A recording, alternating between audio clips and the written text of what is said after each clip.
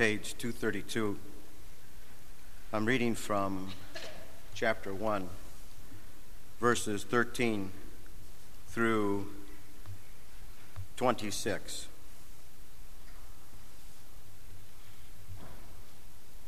Therefore, prepare your minds for action. Discipline yourselves. Set all your hope on the grace that Jesus Christ will bring you when he is revealed. Like obedient children, do not be conformed to the desires that you formerly had in ignorance. Instead, as he who called you is holy, be holy yourselves in all your conduct. For it is written, you shall be holy, for I am holy. If you invoked as Father the one who judges all people impartially according to their deeds, live in reverent fear during the time of your exile. You know that you were ransomed from the futile ways inherited from your ancestors, not with perishable things like silver or gold, but with the precious blood of Christ, like that of a lamb without defect or blemish. He was destined before the foundation of the world, but was revealed at the end of the ages for your sake. Through him you have come to trust in God, who raised him from the dead and gave him glory, so that your faith and hope are set in God. Now, that you have purified your souls by your obedience to the truth, so that you have genuine mutual love, love one another deeply from the heart. You have been born anew, not a perishable, but an imperishable seed, through the living and enduring word of God. For all flesh is like grass, and all its glory like the flower of grass. The grass withers, and the flower falls, but the word of the Lord endures forever. That word is the good news that was announced to you. Amen.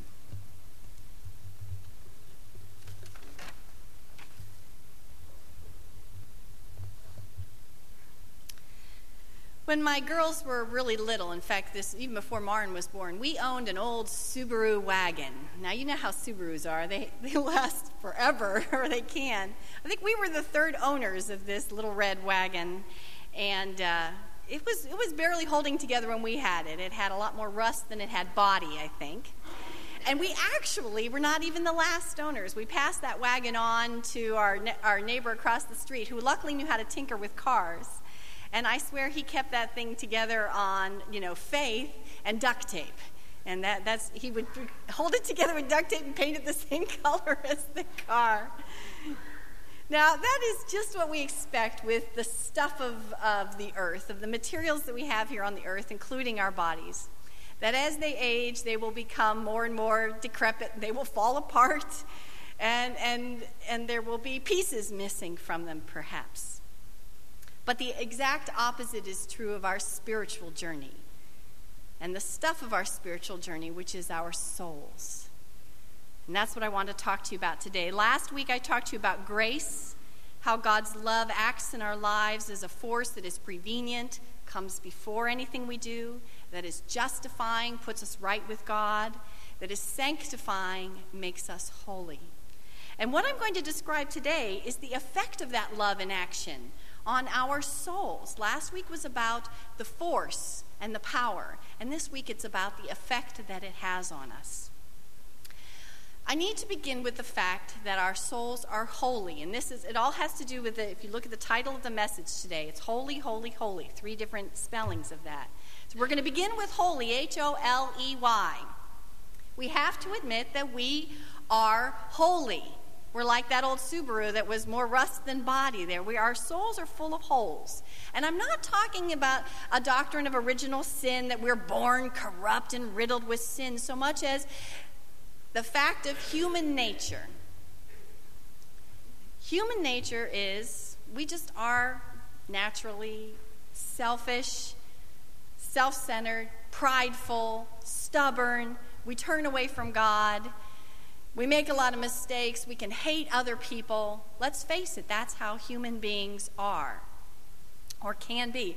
And the holes that are in our souls are created by ourselves and by other human beings. That's why we have holes. We get torn apart and into pieces by the things that we have done to our own souls. We are holy. You don't hear me talk about sin often. I'm not really a hellfire and brimstone kind of preacher. I'm mostly positive, but every once in a while I have to talk about sin. Because here's the truth, folks. You cannot get to salvation unless you go through sin.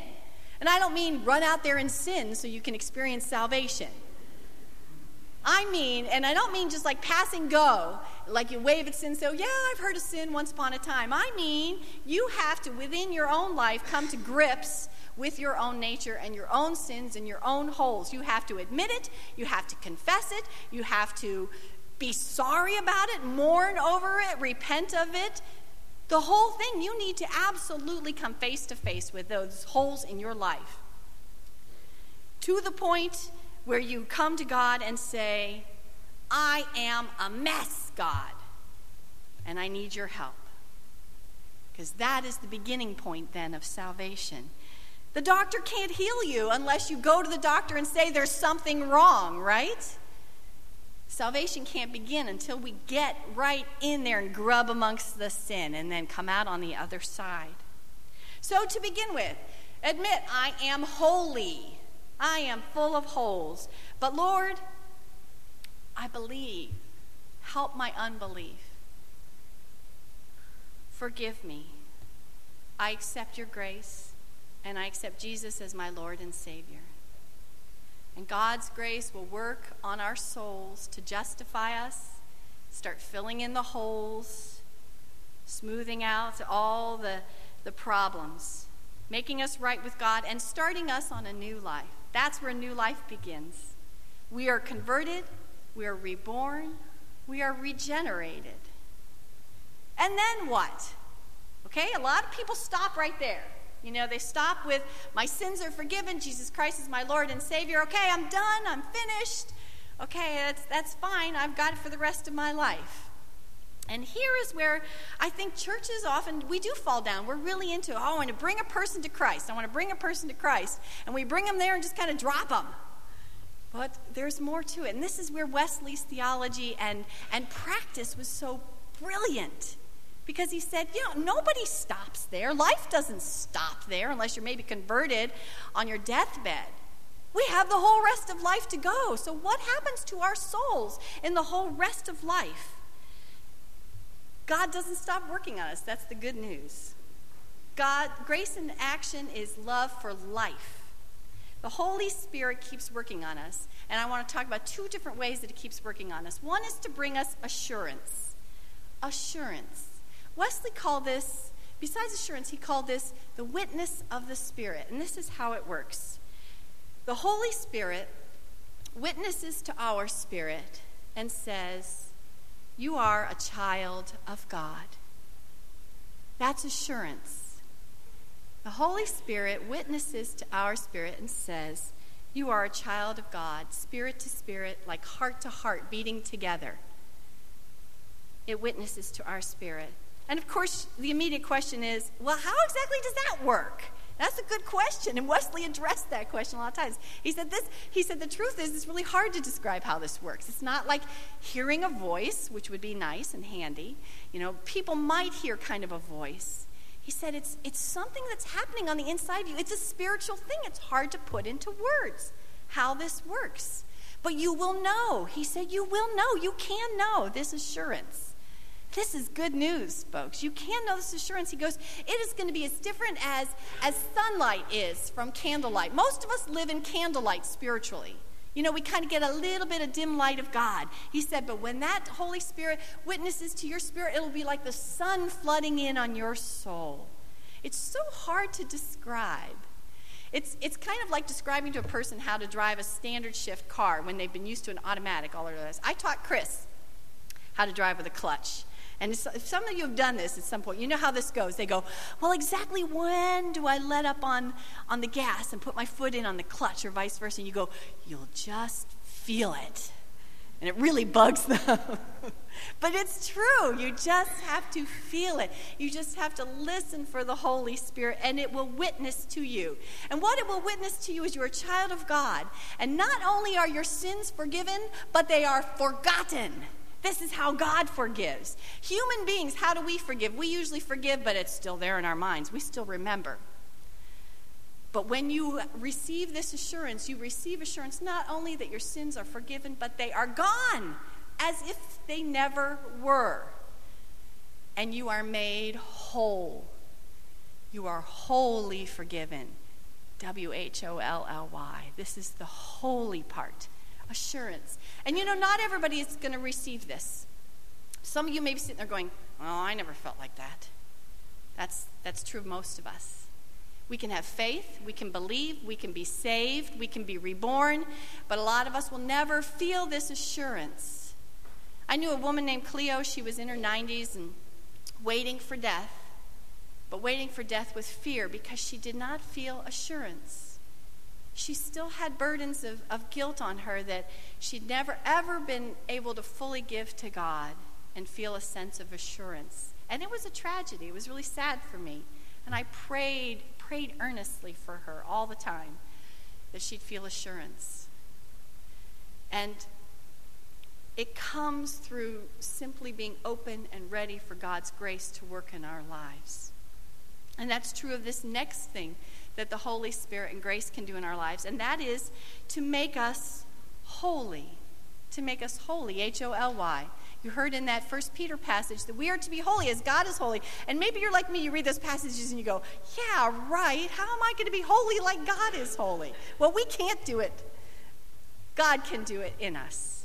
God can make us perfect. God can make us perfect. Grace continues to work on us to sanctify us and make us perfect and holy. You know, Wesley preached about Christian perfection, I think, more than anything else. This was one of his standard sermons, was on Christian perfection, and he repeated it and repeated it and repeated it because people needed to hear this message. You can be more. Don't stop. When you're justified, keep going. Keep letting grace work in your life and making you holier and holier and holier. And this doesn't mean, perfection doesn't mean that you never make a mistake again, or that you're now guaranteed that you will never slide backwards and turn from God. That is not what it means. Christian perfection, according to Wesley, was perfect love.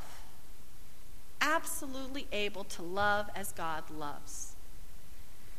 Maybe you have not felt that longing in your heart, but I feel that so many times. I pray to God, please let me love. I love a lot of people, but I do not love yet as Christ loves. And I love God, but I do not love God as much as I would like to with my whole heart and strength and mind and soul. I love that the children sang about with my whole heart. You know, that. Do you long for that? Do you ever long for that? We can't do that on our own. As human beings, we can never, ever, ever love in this way unless we let grace work on our souls to allow us to love and forgive in this way. Perfection is being made perfect in love. Do you know what? And we are created with a spark in the image of God, so we can do this. This is attainable.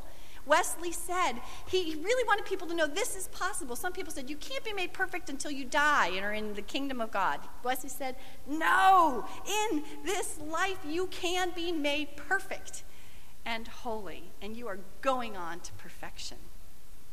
It's like being perfectly tuned to God's will. Some of you may still have radios. You know, we have so many digital radios now that this is not as true as it once was. You know, but you may still have those radios that has a dial. and you have to dial to get the station, and you're going back and forth, and there's all this other noise going on until finally you get it tuned in perfectly to that voice that you wanted to hear. And that's what, when you are perfected in love, you are tuned to God's will and to God's love, and you're receiving it clearly despite all the other things. We are shaped by grace into something that it can love perfectly. I've been holding in my hand during this time a piece of wax, and it's actually not, I think it's because it's so cold today. You know, a wax, when it's cold, is very brittle and hard, but if it keeps getting warm and heated, it can be shaped. If we continue to open ourselves to grace, to pray to God for assurance and to be perfected in love, God will continue to shape our souls in the same way we would with just a piece of wax. It is possible. In the next couple of weeks, I'll be sharing with you some of the ways and means of grace, of allowing ourselves to be open, to be made perfect. Amen.